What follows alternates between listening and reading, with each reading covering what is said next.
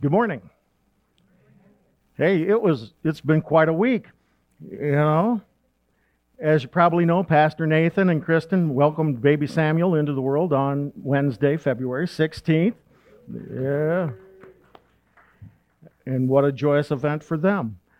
It's also been a wild and crazy week for Elder Mike Williams as he was going to deliver the message today, but he encountered a medical emergency, which unfortunately they've taken care of. The doctors have taken care of. He's okay, but he is at home right now resting comfortably. So instead you get me, and you almost didn't get me. On Saturday on our way, we were going to go see Patty for the taxes, and I went out to my car to get my car registration so she could see how much that I had paid. And I slipped and fell on the ice out there. I bruised my gluteus maximus, but I hurt my pride. Really, is all I did. The Lord wasn't going to let me not come in. So here we are. But if you would, let's take a second and would you bow with me with a short prayer. Dear Lord, thank you for the many blessings you give us each and every day. Thank you for the joyous birth of baby Samuel to the Normans family. In addition, thank you, Lord, for watching over Elder Mike Williams. And thank you for guiding the doctors, and please be with him for a safe and speedy recovery. It's in Jesus' name I pray, amen.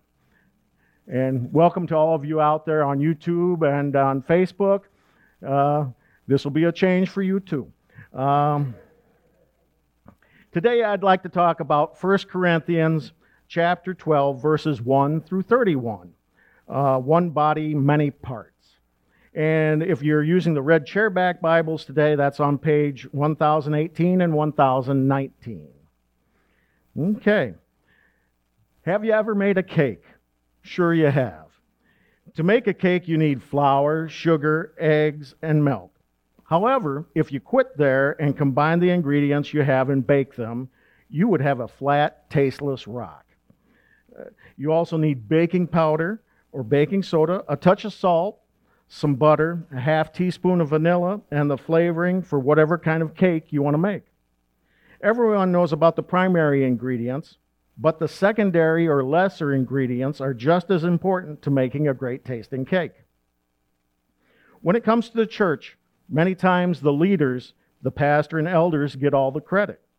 But what about the person who cleans the church, the deacon who maintains the building and mows the lawn, the people who lead worship, or the individuals who work in hospitality? Don't forget the media group who make the slide announcements, run the sound, and project the media. Lastly, let's remember the accountant who maintains the finances and the secretary who makes sure the whole service and weekly events run like clockwork. Everyone plays an integral role in helping our church to operate and serve the community. One body, many parts is our recipe for success in serving our Lord. We often think some jobs are more important than others, but as Paul states in the Bible, every part is important. In 1 Corinthians chapter 12, verses 1 through 6, Paul talks to the Corinthians about spiritual gifts. He states, "Now concerning spiritual gifts, brothers and sisters, I do not want you to be unaware that you know that when you were pagans, you used to be enticed and led astray by mute idols. Therefore, I want you to know that no one speaking by the Spirit of God says, 'Jesus is cursed.' And no one can say, 'Jesus is Lord,' except by the Holy Spirit. Now, there are different gifts, but the same Spirit. There are different ministries, but the same Lord. And there are different activities, but the same God produces each gift in each person." Haley's Bible Handbook explains these verses by saying, "Before the New Testament was completed, and while it was in the process of being written, in certain places and at certain times, God gave special miraculous manifestations of the Holy Spirit to help the churches guide themselves in the truth. This was necessary because the apostles were few, the churches far apart, and the means of transportation and communication slow. No railroads, automobiles, computers, or cell phones. Ideas could travel no faster than people could travel. The churches everywhere were overrun with false teachers making all kinds of false claims, and churches at that time had no written records as to the facts. This leads us to verses 7 through 12, which state, "A manifestation of the Spirit is given to each person for the common good. To one is given a message of wisdom through the Spirit, to another a message of knowledge by the same Spirit, to another faith by the same Spirit, to another gifts of healing by one Spirit, to another the performing of miracles, to another prophecy, to another distinguishing between spirits, to another different kinds of tongues, to another interpretation of tongues. One and the same Spirit is active in all of these, distributing to each person as he wills."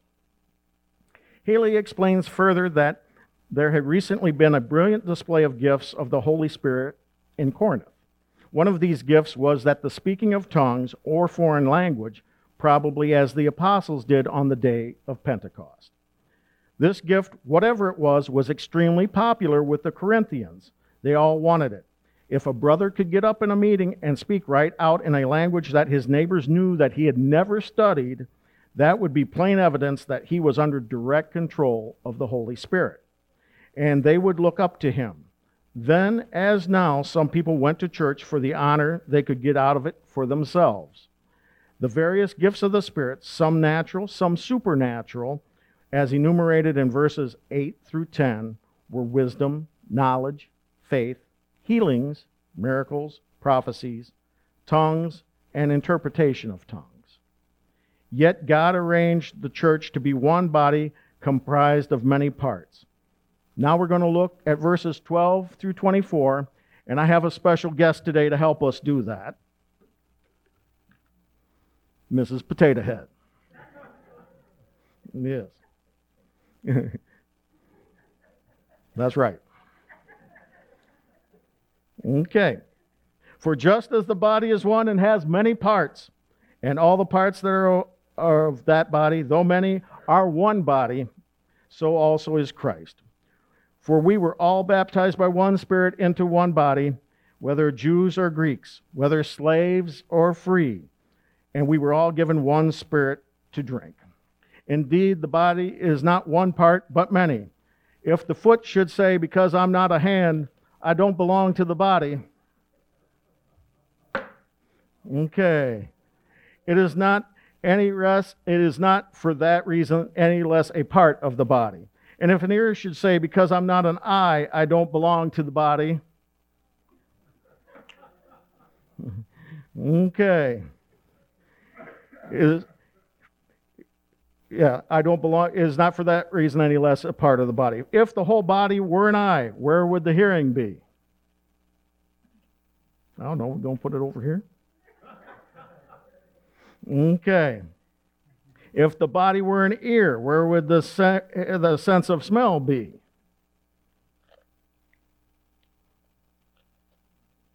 Take off the nose. I don't know. Mrs. Potato Head's looking pretty bad right now. Okay. But as it is, God has arranged each one of the parts of the body just as He wanted. And if there were many, they were all the same part, where would the body be? As it is, there are many parts, but one body. The eye cannot say to the hand, "I don't need you."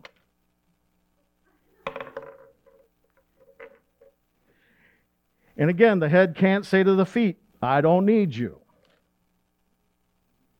On the contrary, those parts of the body that are weaker are indispensable. And those parts of the body that we consider less honorable, we clothe these with greater honor, and our unrespectable parts are treated with greater respect, which our respectable parts do not need. Therefore, the disunity amongst believers in Corinth forced Paul to deal with the problem at length by expounding on the body metaphor that we just heard. Okay. I lost my place.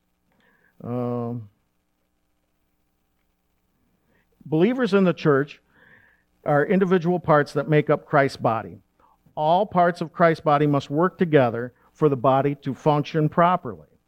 So Paul personified the body parts as speakers, such as a hand, eyes, nose, mouth, and feet to express the absurdity of envy and self-deprecation amongst the various parts of the human body.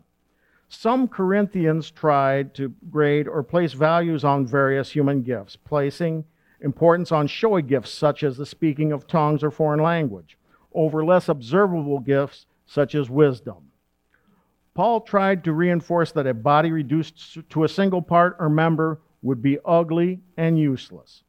God has dispensed or given out these gifts just as he wants.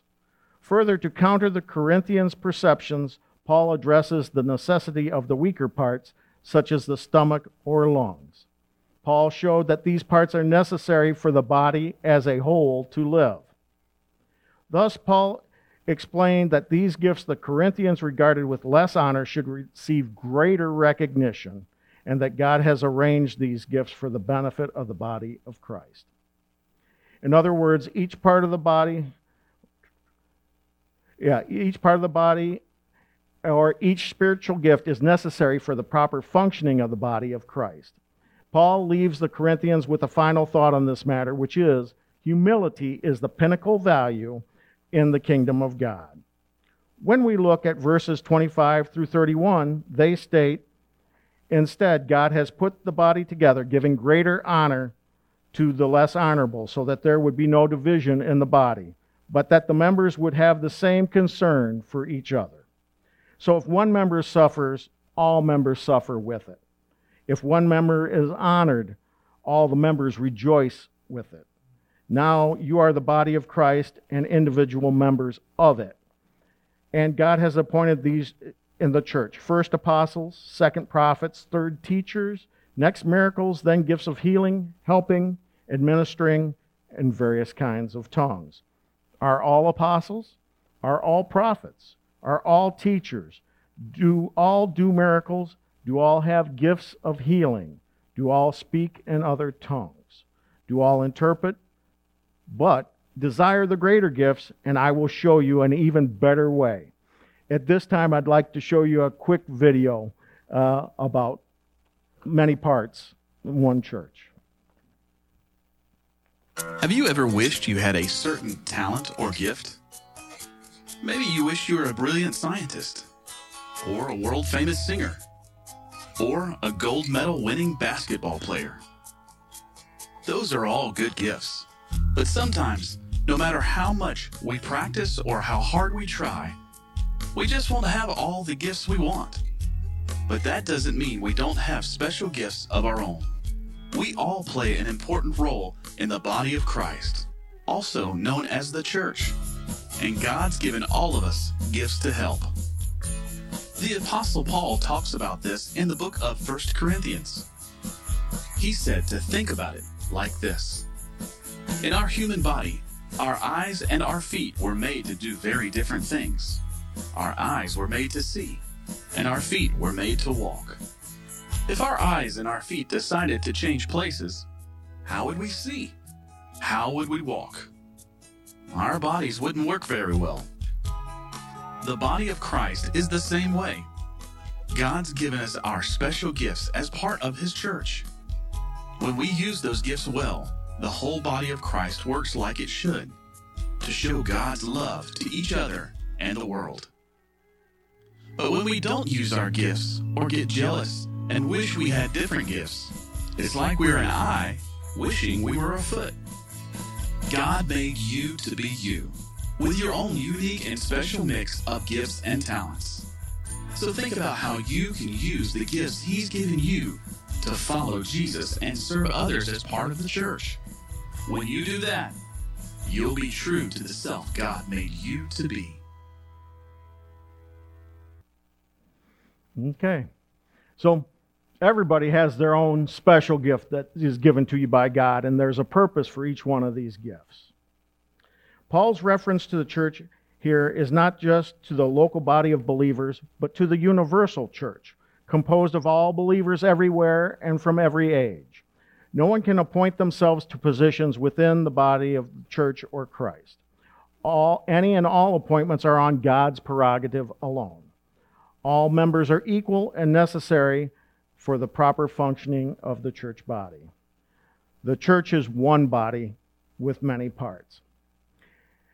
At this time, with the worship team coming up, let us pray. Dear Lord, thank you for this time that we can be with you. What a blessing it is that we are all created uniquely in your image. Today, you have shown us that each one of us is important to you and that we play a distinct part in the functioning of your universal church. You have given each of us gifts to use on your behalf. Please be with each and every one of our congregation. Please reveal how we can use these gifts to bring others to you to be saved so that we can all join you in heaven when the day comes. Please continue to bless our congregation with new life, healing our sick, and mending our weary. It is in Jesus' name that I pray. Amen.